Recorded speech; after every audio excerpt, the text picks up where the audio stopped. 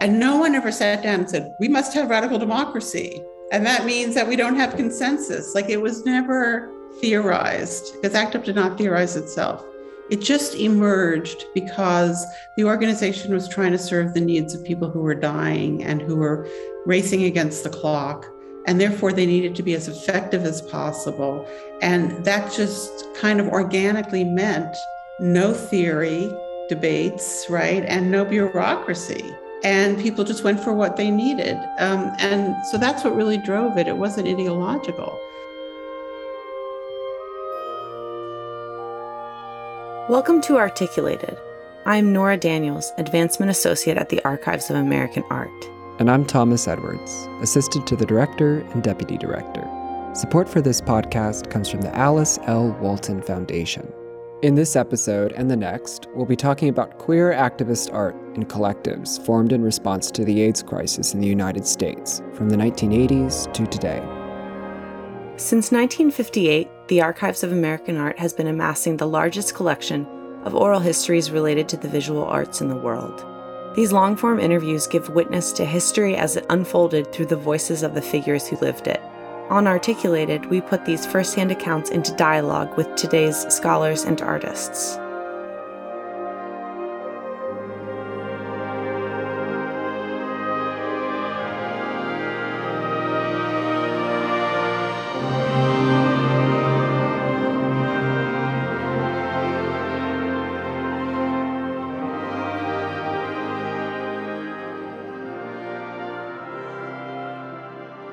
From 2016 to 2018, the Archives collaborated with the Keith Haring Foundation to collect 40 oral histories from artists and art world figures who had been directly affected by the AIDS crisis, culminating in the Visual Arts and the AIDS Epidemic Oral History Project and Symposium. In these episodes, we will retrace the history of the crisis and its impact in the arts.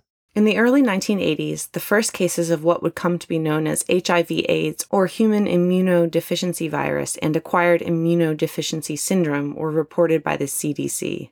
The early victims of the disease were distinguished by so-called opportunistic infections that revealed that their immune systems were not functioning properly. Widespread media coverage uncovered other gay men who were suffering from strange ailments, including clusters in New York and California afflicted by Kaposi's sarcoma, an aggressive and rare cancer. The disease was termed, quote, gay-related immune deficiency, or GRID, often shortened to gay cancer, a new shorthand for what would become one of the most fearsome health crises in U.S. history. While the association with gay men in metropolitan centers marked the outset of the AIDS crisis, the disease did not discriminate. People of color and women were particularly vulnerable. But it wasn't until 1985 that HIV/AIDS was classified as a blood-borne illness that could infect anyone. In a climate of fear, some medical professionals sought to abdicate care for HIV/AIDS patients, or anyone they thought might have the infection, which led to special AIDS units in hospitals and dental clinics. The epidemic struck at the core of vibrant art scenes in the U.S., wiping out a generation of innovation while demoralizing and dehumanizing groups that had long been targets of socio-political vitriol.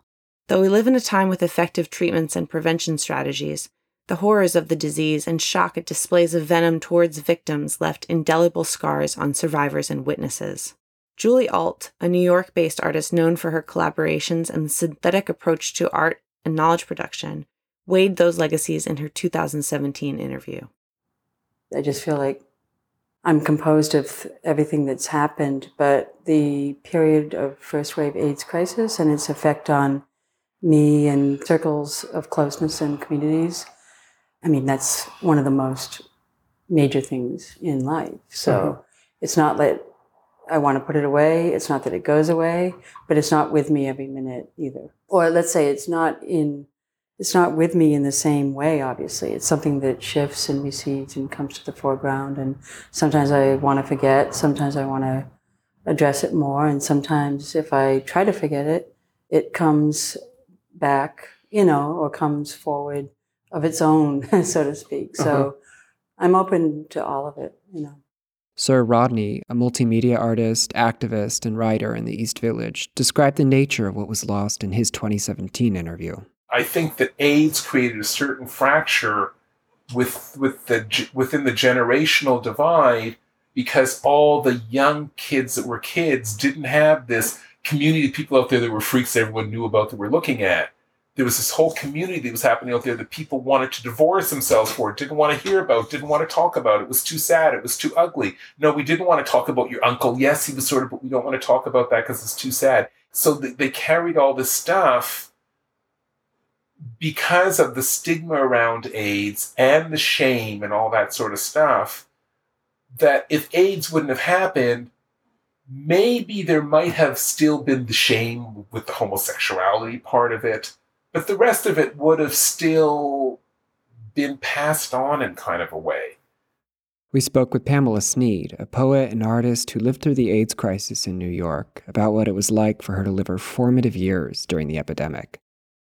Well, it was rather devastating, I have to say, because I was a very young person and I was sort of like a burgeoning poet.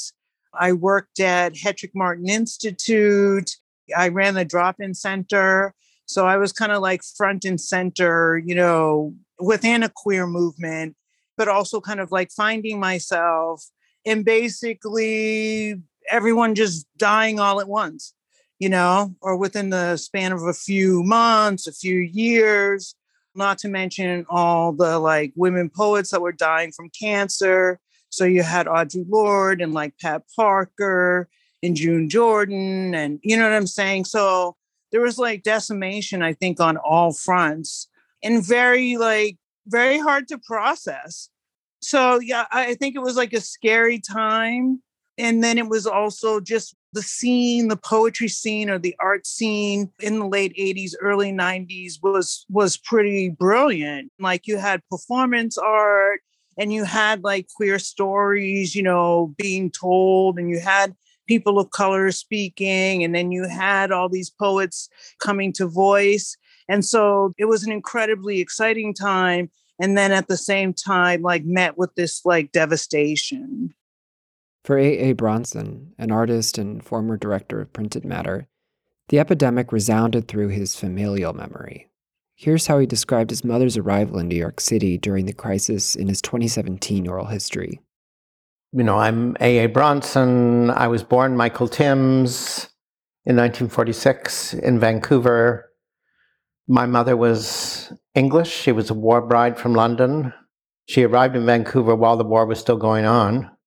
And my father was a pilot with the Canadian Air Force who had been stationed in London and was bombing basically bombing Cologne every day for 5 years or something. So they came from a very traumatic situation.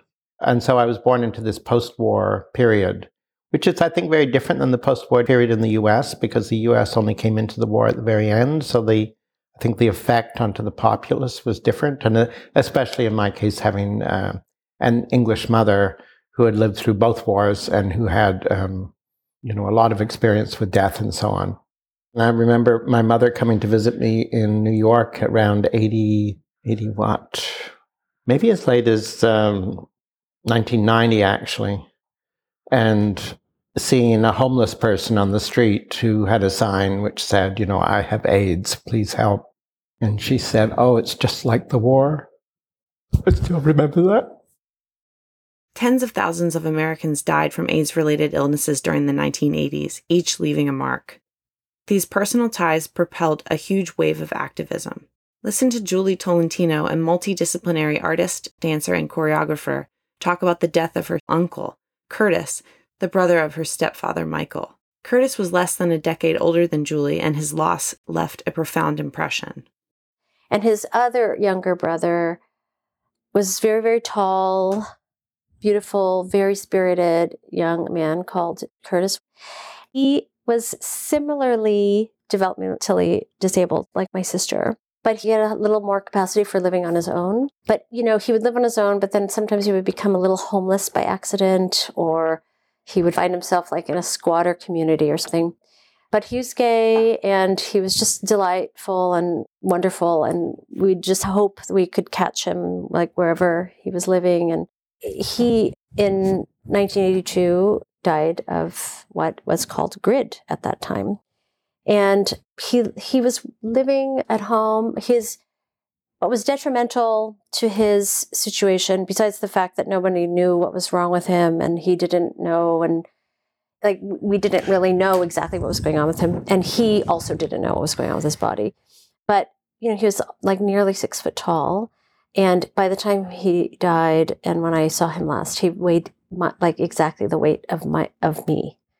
So he was like 80 pounds or something, and that was absolutely devastating because he went from sort of being someone who was tall and skinny to begin with to being tall, skinny, and not very well, and then to this emaciated within weeks.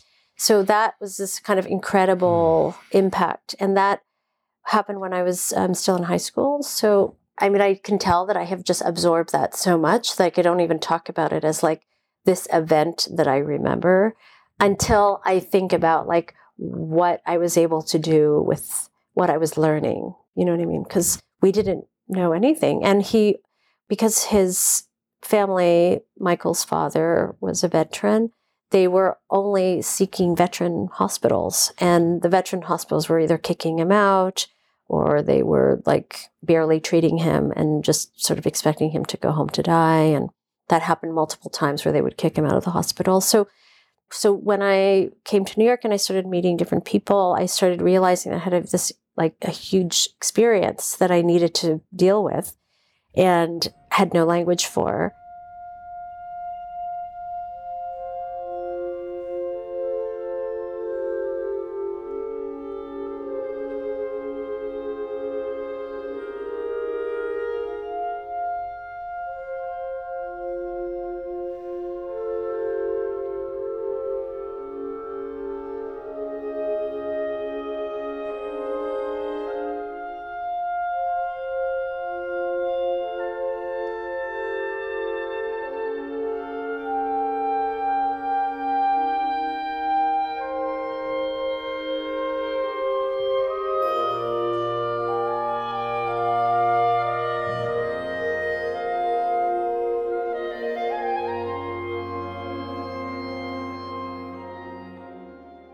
Activism in response to the AIDS crisis came at the confluence of pre-existing activist networks, namely feminist and queer activist groups. The National Organization for Women, Reproductive Rights National Network, Lesbian Action Committee, and Gay Liberation Front were all active by the early 1980s. And the devastation of AIDS in communities quickly led to the formation of the Gay Men's Health Crisis in 1982, meeting in Greenwich Village in New York City. The GMHC provided help for those living with AIDS, and one of its co-founders, Larry Kramer, saw the need to adopt the strategies of other activist groups. Kramer was a novelist known for his fiction and screenplays who founded ACT UP, or the AIDS Coalition to Unleash Power in 1987, a group that took direct action to encourage research, disrupt discriminatory public health policies, and combat social stigmas facing people affected by HIV/AIDS. The group was formed at the Lesbian and Gay Community Services Center in New York, where they met for years. The group embraced radical democracy, having no hierarchy other than two main committees, issues and actions. Rather than codifying the group's structure, ACT UP mobilized affinity groups, which allowed members with particular interests or ideas to focus on discrete tasks. There were also caucuses, such as the Women's Caucus and the Latino-Latina Caucus. Meetings opened with a powerful motto. The AIDS Coalition to Unleash Power is a diverse, nonpartisan group of individuals, united in anger and committed to direct action to end the AIDS crisis. We spoke with Sarah Schulman, who was a member of ACT UP and co-founder of the ACT UP Oral History Project. She's currently a distinguished professor at CUNY College of Staten Island, and her new book, Let the Record Show, A Political History of ACT UP New York 1987 to 1993 just came out. Here's how she described ACT UP meetings. Well, those meetings changed over time, and they had different feelings about them.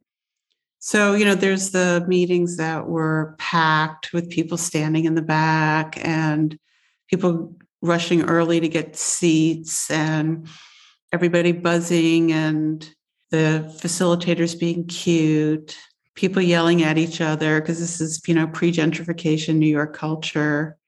really caring, really arguing, people not feeling well, people looking quite ill. A lot of moving back and forth going on in the back room, which led out to the garden of the center. So people outside smoking, a table filled with new information that each person would pick up as they walked in. Sometimes the table was so long, it was the length of the room, and it had new studies on it. And so there's all of that. And then I think, 5 years later, we're in Cooper Union and I'm sitting, and that's more like a stadium seating because the room at the center was a former cafeteria and there were folding chairs and all of that. So we're in Cooper Union in the big hall, great hall where Emma Goldman spoke and all of that. And we're all sitting in those seats that are fixed. And there's a group of people tearing each other apart and fighting. And the rest of us are sitting there watching it. And it's terrible. So there's the whole gamut over those many years. Douglas Crimp, an art critic and professor of art history at the University of Rochester, was also an early member of ACT UP. Known for managing the journal October and his innovative work on postmodern art, Crimp talks about how word of mouth drew him to meetings in his 2017 oral history. He told me that I should go to ACT UP. This was probably June of 87. And ACT UP had been formed in March. I was aware of their existence. And so I took Greg's advice and I started going to meetings, and then, the rest is history, so to speak. I mean, I then learned very quickly a lot about AIDS. There was an incredible amount of information. You would go into ACT UP meetings and there was a table of flyers, and you would go in and take one of everything and basically have a week's worth of reading, articles that were reproduced, all kinds of stuff. Crimp goes on to detail how ACT UP encouraged him to be an activist within his own sphere of art history, dedicating a special issue of October, a significant journal for which he was managing editor, to the AIDS crisis in the art world. And there were people who emerged within all of this as voices of sanity and voices of reason and voices of knowledge and people that you would want to hear speak from the floor, and there were people that you would want not to hear speak from the floor, people who would drive you crazy. The meetings were endlessly long. They started, I think, at 7:00, so nobody had dinner beforehand, and so you would be dying of hunger by the time you got out of there at 11:00 or midnight. But they were really electrifying. I mean, the place was crazy. It was, people were hanging from the rafters eventually. And it was also, it became eventually your world. It became something that, even if it was tedious and difficult and dealing with an issue that was terrifying to everyone, and we were losing friends and people were getting sick and so forth. At the same time, it was also a world of extreme conviviality and community and a real sense of rising to an occasion and doing something about this crisis and being effective. There was a sense that we were never accomplishing enough fast enough, but that we were actually accomplishing things. And so there was a sense of fulfillment in it. But more than anything else, I think there was a sense of, for me at least, I made a whole bunch of friends in ACT UP, and there's a lot of them are still my friends. I'd made a decision, I can remember this, like a fairly calculated decision. Most people in ACT UP didn't just go to ACT UP meetings and demonstrations and participate in that way, but also joined one or another of the various committees to do more specific work on some specific issue. And I didn't do that, and there was a period of time when I felt like I wasn't doing my full part. And maybe during the time I was working on the AIDS issue of October, I felt like I was doing my part because I was so utterly engrossed in it. I couldn't have done anything more. But then after that, I came to the conclusion that what I could do was to bring the knowledge, expertise that I already had developed as an art critic and as an editor of October, that's what I could do, that I could write. Kate Eichhorn, Associate Professor of Culture and Media at the New School, elaborated on one of the most efficacious strategies to emerge from the ACT UP meetings. One of the things that happened in the AIDS movement is that people reproduced thousands and thousands of pages of medical research papers and redistributed them. Often at the beginning of ACT UP meetings, you walked into the meeting, there'd be a table with all of these materials that you could access. And so the photocopier also played a kind of critical role in a pre-digital era in disseminating medical information that otherwise people would not have had access to. I mean, we now take for granted the fact that we can go online and go to a database like PubMed and access all of that information.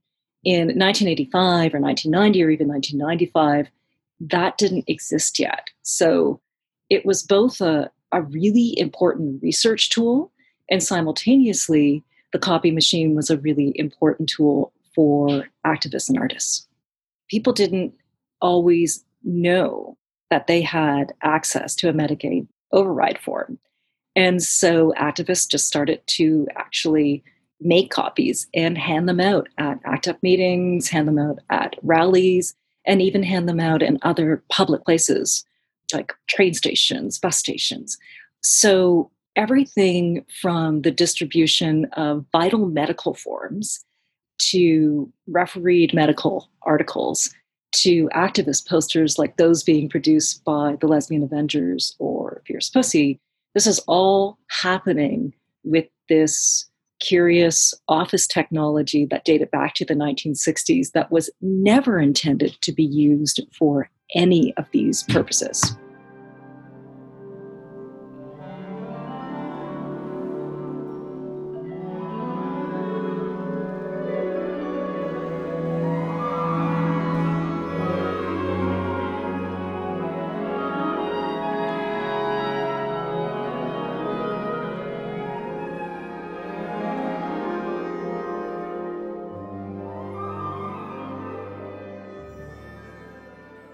Leah Goncitano, founder of Participant Inc., a significant nonprofit gallery and art space on the Lower East Side, walked through life she and other activist artists had during the AIDS crisis, both coming from a feminist and queer movement background, and how it shaped every element of her day in her 2017 oral history.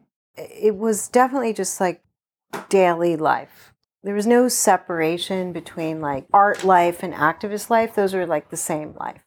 So in that period of time, I was spending a lot of time in New York, for work, to see shows, to have meetings with people, organize things. And, the surface face of New York that I remember was completely, just like a sea of like Jenny Holter, Guerrilla Girls, Barbara Cruz, ACT UP everywhere, Grand Fury. I mean, you could not like avert your gaze from a kind of wheat-pasted conversation about all of these things.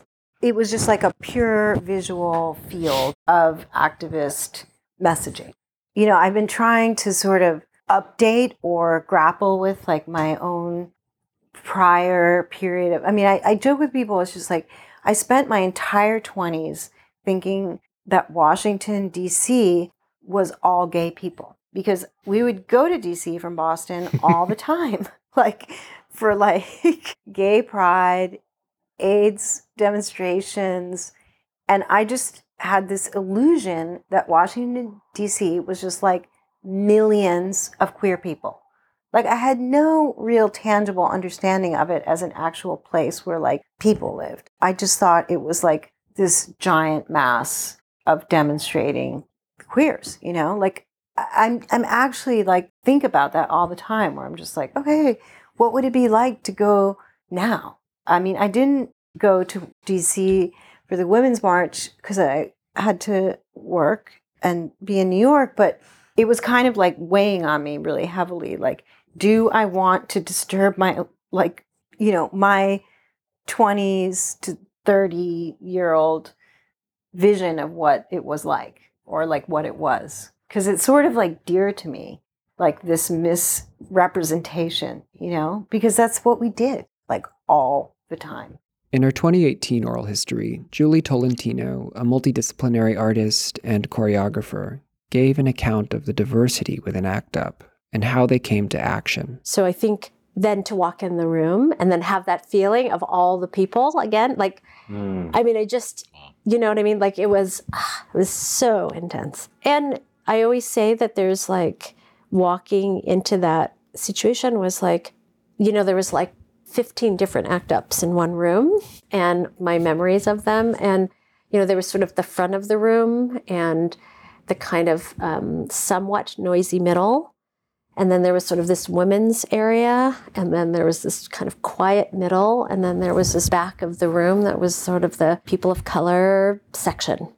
And I remember being really torn about where I thought I was supposed to be in the room. And I sort of knew who I couldn't be in the room and who I could and couldn't identify with, and also who I could trust. You know, like there were some very vocal people in ACT UP I felt like I could trust, and some that I could just trust to be aggravated. And I felt like I could trust the way that they were using their emotion to get people to make, you know, bolder moves. But I remember also really taking in the kind of grumbling of a more complex situation, which were like women with AIDS and folks of color who didn't have the same kind of like resources or access, and even situations like, you know, you don't just leave work and go to an action.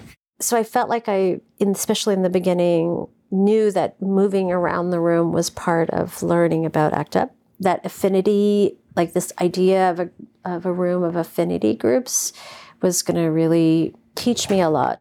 So when I say 15 different ACT UPs, I mean, ultimately what was incredible was that everyone wanted to be in the room. So there was one ACT UP being in the room. And the idea that everyone was very willing to be part of this kind of affinity, this sort of sense of affinity, but also that, you know, if you really threw out an idea and you really had, you know, you had an idea, people would be there for that.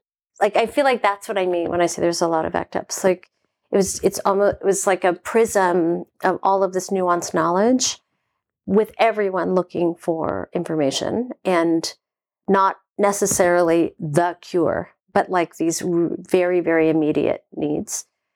So I feel like, you know, if you were going to join any of these, or if you're going to sort of put yourself in as a participant, you would maybe be moving from one kind of like micro situation to a meta one, and you'd have to be able to adjust very quickly and also possibly, you know, figure out the interface or the way that some of those concepts could somehow work together. You know, like if you'd been working in the Women in AIDS group, like how is the Women in AIDS group doing, like what was that, if it was a sort of an education moment, if that was the focus, like what would happen when there was another group that was working with women in AIDS in housing or, you know, like medical access or something. So there were just ways that everything, like I think that's one of the frustrations about talking about ACT UP is it sort of sounds like, of course, everyone's on the same page and it's true, but it was hard to think about how that was working all the time for immediate needs. Sarah Schulman, former member of ACT UP, founder of the ACT UP Oral History Project, and author of Let the Record Show, described the affinity groups and the power of radical democracy in the meetings. The thing that I think made ACT UP most effective was something that people were almost unconscious about, which was the radical democracy. And no one ever sat down and said, we must have radical democracy. And that means that we don't have consensus. Like it was never theorized because ACT UP did not theorize itself. It just emerged because the organization was trying to serve the needs of people who were dying and who were racing against the clock. And therefore, they needed to be as effective as possible. And that just kind of organically meant no theory debates, right? And no bureaucracy. And people just went for what they needed. And so that's what really drove it. It wasn't ideological. But there was only a one-line statement of unity, direct action to end the AIDS crisis. That was it. So if that was what you were doing, You could pretty much do anything. And if you had, let's say, I mean, like, let's go back to needle exchange, which was very controversial. The concept of harm reduction, which really pervaded ACT UP as a philosophy, even though it wasn't stated that way, had not become popular yet. And let's say you were somebody in ACT UP who didn't want ACT UP to be involved in needle exchange. You would argue, and you would argue fiercely, and you would be self-righteous, and you would, grandstand, and you would do all that stuff. But in the end, if you didn't like it, you just wouldn't do it. And the people who wanted to do it, let them do it. And then you would find other people who wanted to do what you wanted to do, and you would just go do that. And that's kind of how everybody just shook out. And what that produced was a wide range of campaigns on all different levels, using all kinds of aesthetics and completely different approaches in very different social strata, all happening at the same time. And that's really what created the paradigm shift. And, it's illuminating, because if you look at movements that try to force everybody into one analysis or one strategy, they all fail. And I've yet to find an exception to that. I mean, I was just same as everybody else. Everybody in ACT UP thought that what their friends were doing was what ACT UP was doing. And then when I would start interviewing people, I found out about things I had no idea existed. And so did they.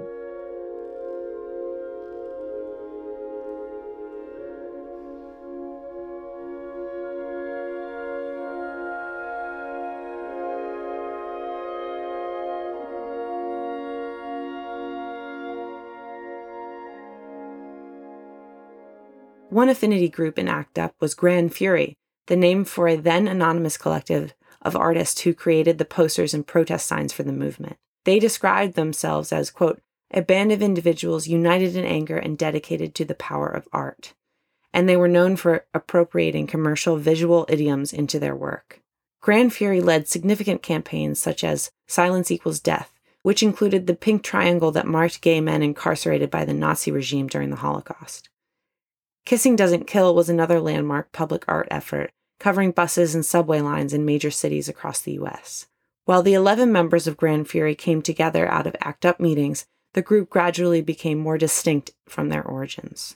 Commissioned by many to create posters and other graphic works, Grand Fury worked alongside many New York City organizations. One was The Kitchen, a nonprofit in Chelsea that has nurtured cutting-edge performance, film, and installation art since the 1970s. But even there, the group met some controversy. We spoke with Lumi Tan, senior curator at The Kitchen, about that chapter of institutional history. In 1988, the marketing director of The Kitchen asked Grand Fury to design our monthly programming calendar. So this is something that we always had maybe designed it in-house or commissioned artists in the season to create for us. So the fall 1988 poster was commissioned from Grand Fury, and it said, with 42,000 dead, art is not enough. Take collective direct action to end the AIDS crisis, which is, a fairly clear, relatively uncontroversial message. And then it had, it's at The Kitchen, it had dates of the programs just below that with very little description. And, you make these assumptions around, this was 1988. This wasn't 1984. This wasn't, extremely early in the AIDS crisis. Grand Fury was really, an established collective at that point. And so you make these assumptions that, The Kitchen is part of a very specific community that is supportive of AIDS activism, that, is, I'm sure has many, let's say, staff members participating in ACT UP or other forms of AIDS activism. And, the story has unfolded thanks to the artist Tuesday Smiley, who's been doing research in our archives, that, this was actually an extremely controversial decision that, a lot of the artists who were on the poster were very upset about being associated, that they're not associated, but maybe that their promotion of their program was being co-opted by this message. And the marketing director of The Kitchen actually resigned over this. How big of a controversy this could have been in such a small institution at the time. But it really just speaks to the assumptions of what what communities were within an institution like the Kitchen, which you think of as extremely experimental, like a home for queer performance, a home for queer audiences, a place where the AIDS crisis was really living on a day-to-day basis. While Grand Fury was mostly anonymous, the group largely reflected ACT UP's population, which is to say, white queer people were the majority. Robert Vasquez Pacheco is an artist and writer in New York, and he talked about his experience as the only person of color in Grand Fury in his 2017 oral history with Ted Kerr. I had heard about Grand Fury, and Grand Fury is mysterious, because they were the closed affinity group. So nobody knew who was in Grand Fury. People knew that everyone, it was so funny, everyone had a suspicion, so-and-so's in, so-and-so, but no one knew. Because Grand Fury started, and initially when they did the window, it was 50 people that pulled it together. But after that, what happened was the collective, in order to do work, you couldn't have 50 people walking in and out of a room. So you had to close it, and that's what they had done. So I was on a panel, and Tom Kalin was on the panel, who's a member of Grand Fury. And we were talking about art, and I said, well, I don't see a lot of work by people of color in general, but certainly not about AIDS. So, and I was talking about that's a problem. And then I specifically called out Grand Fury, and I said something like, I'm sure that Grand Fury doesn't have any people of color in it at all, So it ended, the panel ended, got back to New York. Not too long after we got back, very shortly after we got back, I got a call from Tom. Do you want to join Grand Fury? And again, I had that reaction like, oh, why did you open your mouth? Okay, once again, I said, sure, let me join. And so I went in to Grand Fury, and that's where the sort of Grand Fury stuff started. So before that, Grand Fury had done a poster. Uh-huh. They had done the first sort of official Grand Fury piece was the 1 in 61 poster, which talks about Black and Hispanic kids. So every 1 in 61 Black have AIDS. They had done it. They had done bilingual editions of it. I went up to El Barrio by myself to wheat paste. I wheat pasted posters up there by myself one or two nights. I did it because it was like, you know what? Putting this in Spanish, talking about Latinos and doing it in the West Village, or in the East Village, unless you're going to go to the housing projects all the way at the end, it doesn't mean anything. It's show. So I did that. And then after that, I was part of Fury and started to collaborate with them on the various works that we did. For me, it was a way to be creative in a specific way in the arts that was important to me. It was a way to be political. It was a way to have at least some sort of representation of people of color in what I considered a very important, And to be clear, you were the only person of color. I was and remain the only person of color. Was there a way in which that was a live dynamic within the room? Like, did you feel like you had to be a spokesperson for people of color? I always feel as if I have to be a spokesperson for people of color because I feel a responsibility as a person of color. And this is me, it's interesting that white people don't know that people of color, we feel this, we're given this, although it may not be, it may be subtle, it may not be, they tell you this, but sort of, that whole uplift the race thing that I think it was W.E.B. Du Bois said, and that is a real thing that happens with people of color in our communities. So I felt like I was a spokesmodel for people of color, and I also felt that I was a spokesmodel for poor people because I grew up, working poor. And everyone else in Grand Fury, grew up, let us say, middle class, nice middle class families. So there was that class stuff and the racial stuff that I felt that I had to talk about, and did. I would, fortunately, in many discussions in Fury, I didn't have to sort of take them to task for being sort of racially insensitive or anything like that. Marlene was also part of it. So Marlene, Marlene and I would talk, refer to ourselves sort of as Avram, myself, and Marlene were the emotional minorities. It's beautiful. Everyone else was a WASP, essentially. So any issue about, that talked about race or anything else, obviously one of the things that automatically happened, although it would have happened anyway, I think, in Grand Fury, you said, of course our work became bilingual because it had to be. And in the 80s and 90s, being a person of color, especially a queer person of color, came with additional risk with policing and systemic racism. We spoke with poet-artist Pamela Sneed, author of Funeral Diva, who emphasized how that additional risk shaped who became prominent media fodder in AIDS activism during the 1990s. As like a Black lesbian, we also weren't really allowed to like kind of have a voice. So in the sense that there wasn't like a lot of literature, there wasn't a public reckoning, there wasn't an acknowledgement of that time really, until the last couple of years. So I was always committed to writing about my friends. And then also as a Black lesbian, it was sort of like history was very fragmented or segregated in terms of gender. So it was like, oh, okay, this was only happening to men. And it's like, well, no, that's not exactly how it happened. And in all of our experiences and lives were intertwined. So HIV/AIDS, very much impacted me. What was happening to my friends, how I grew as a poet, how I wasn't allowed to grow, and then like not to have the acknowledgement. And then there's the other piece, like I'm really happy, you were talking about like people of color and centering, Fred Weston and stuff like that, because then there was this other segregation around race, right? And so then like ACT UP was only being centered, or like white men were only being centered.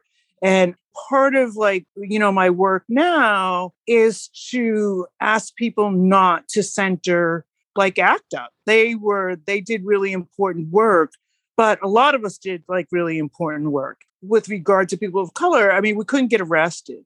You know what I'm saying? And so you can't be Black and queer and then have a record and then, end up with a really posh job.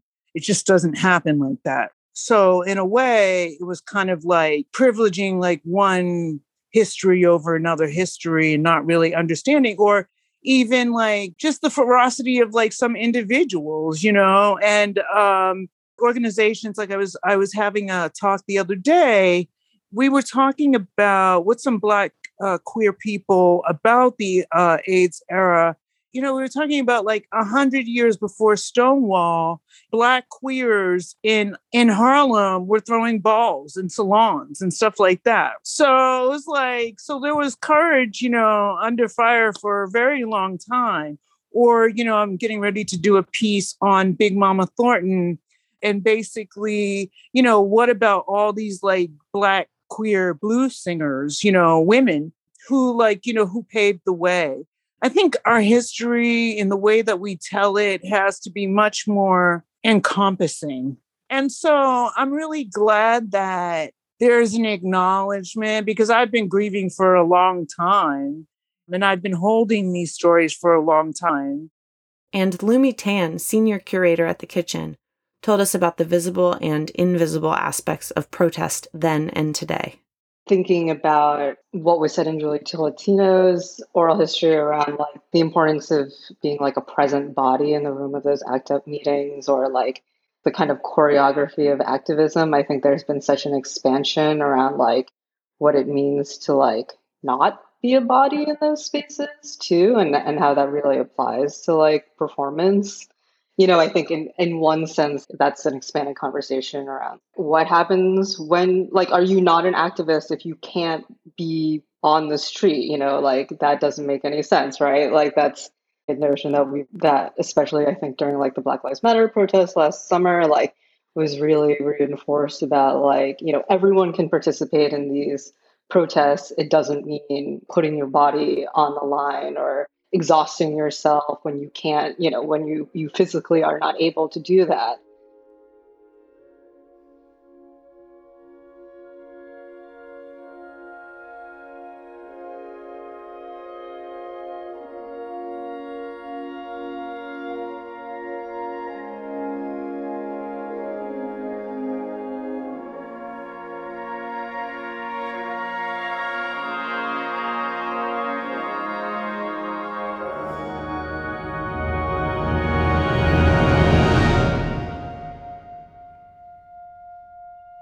While ACT UP had an enormous presence and made substantive changes in public policies around the AIDS crisis, most notably, as Sarah Schulman argues in her book, Let the Record Show, changing the CDC's definition of the infection to include women, they were part of a larger network of activism that had been cultivated across generations and throughout diverse populations.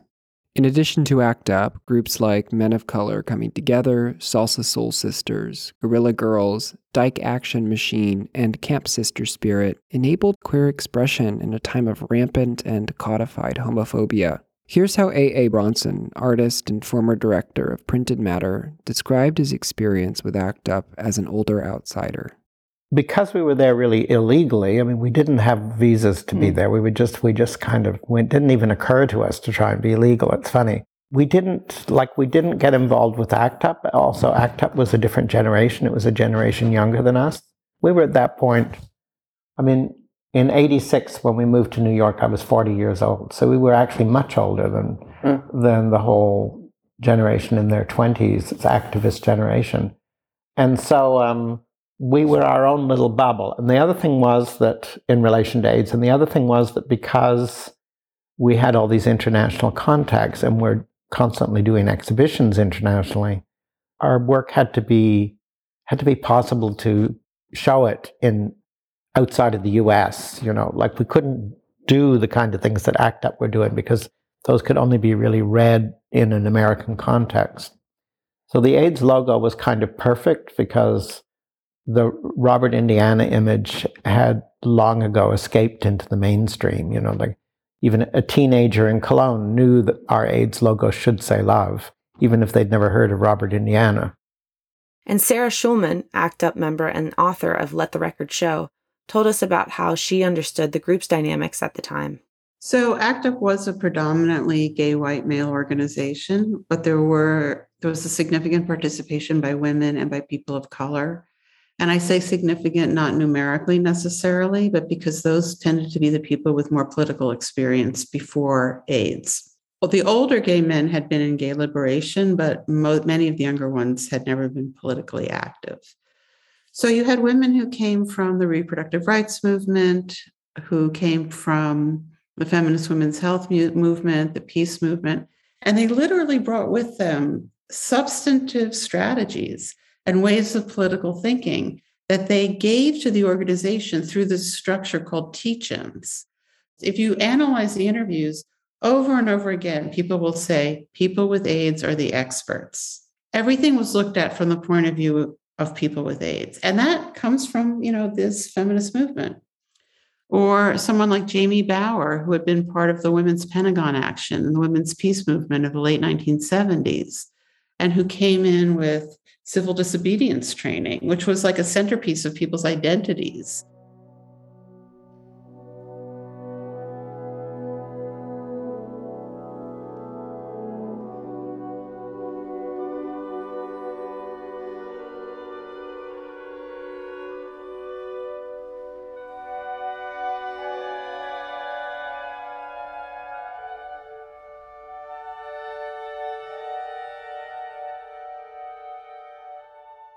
ACT UP was a prominent face among the many groups advocating for those affected by the AIDS crisis, and their ongoing work and legacy interlaces with the groundbreaking activism on behalf of queer people, people of color, Native people, and women from the 1960s to today. Due to this advocacy, innovations in science and healthcare have led to extremely effective treatment and prevention programs for HIV and AIDS, which is no longer a death sentence. In his 2016 oral history, Avram Finkelstein, one of the members of Grand Fury and a New York City-based artist, writer, and activist, described the dangers of reducing the HIV/AIDS crisis to one variable.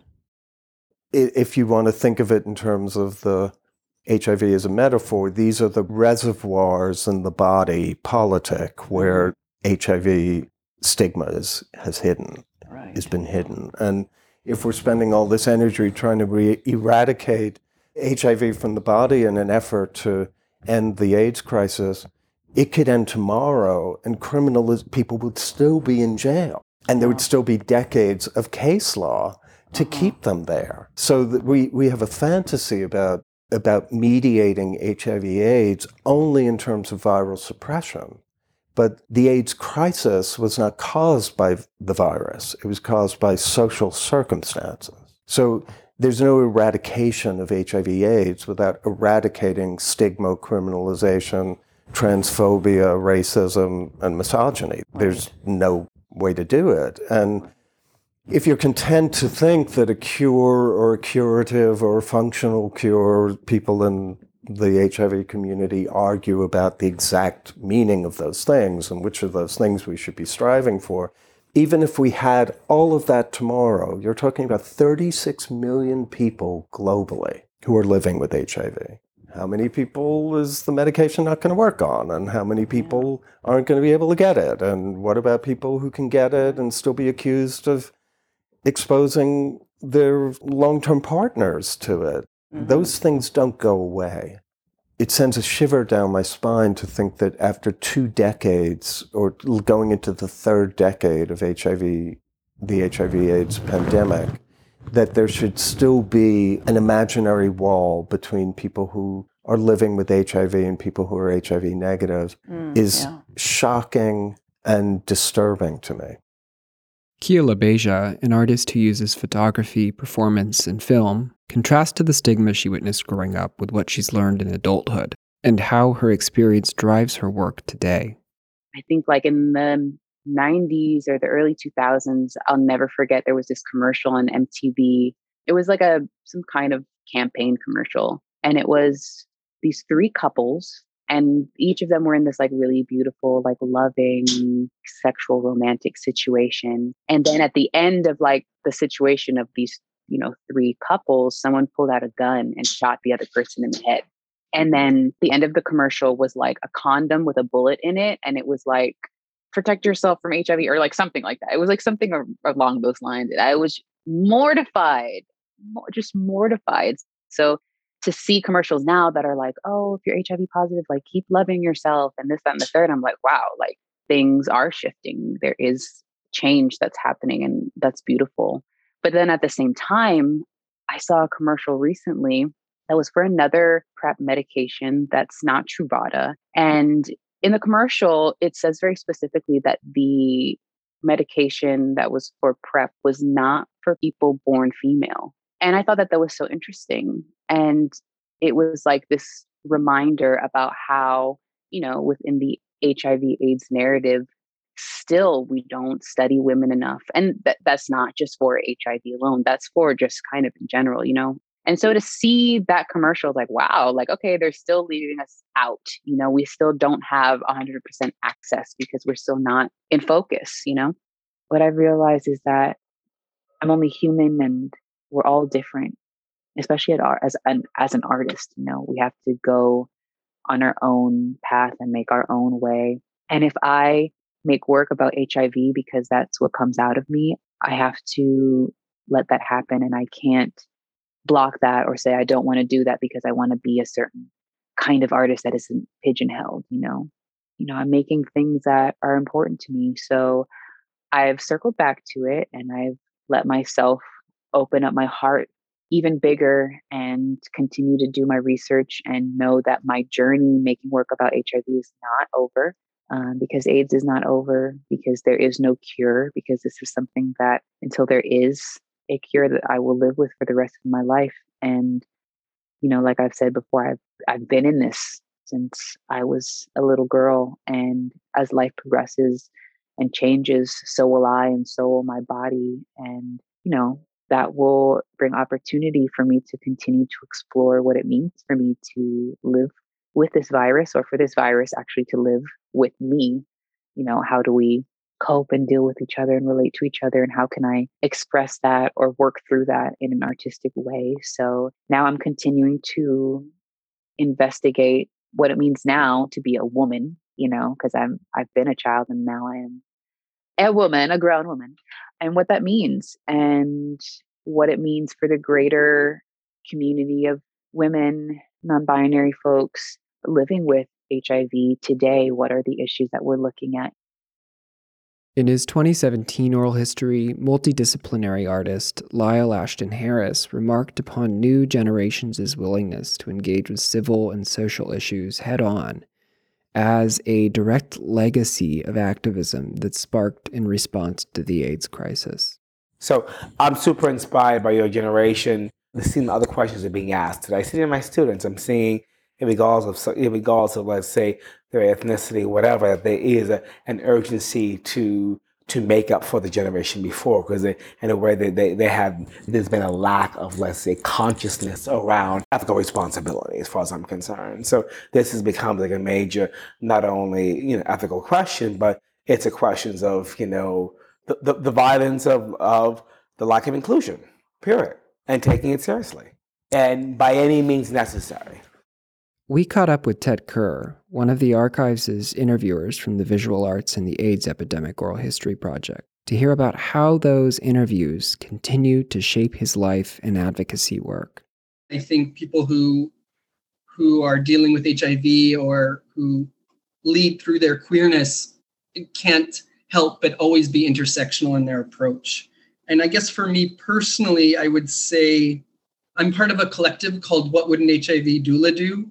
And we're a group of people who understand a doula as someone who holds space during times of transition, and that HIV is a series of transitions that start long before you ever get an HIV test and continue through treatment and last long after death.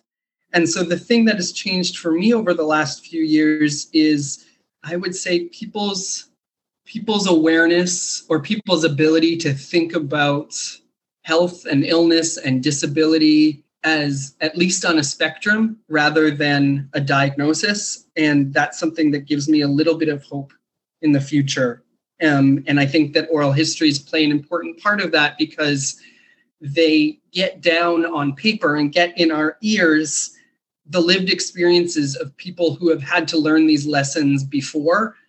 And they wait for us to read them or listen to them for when we're ready to hear them again.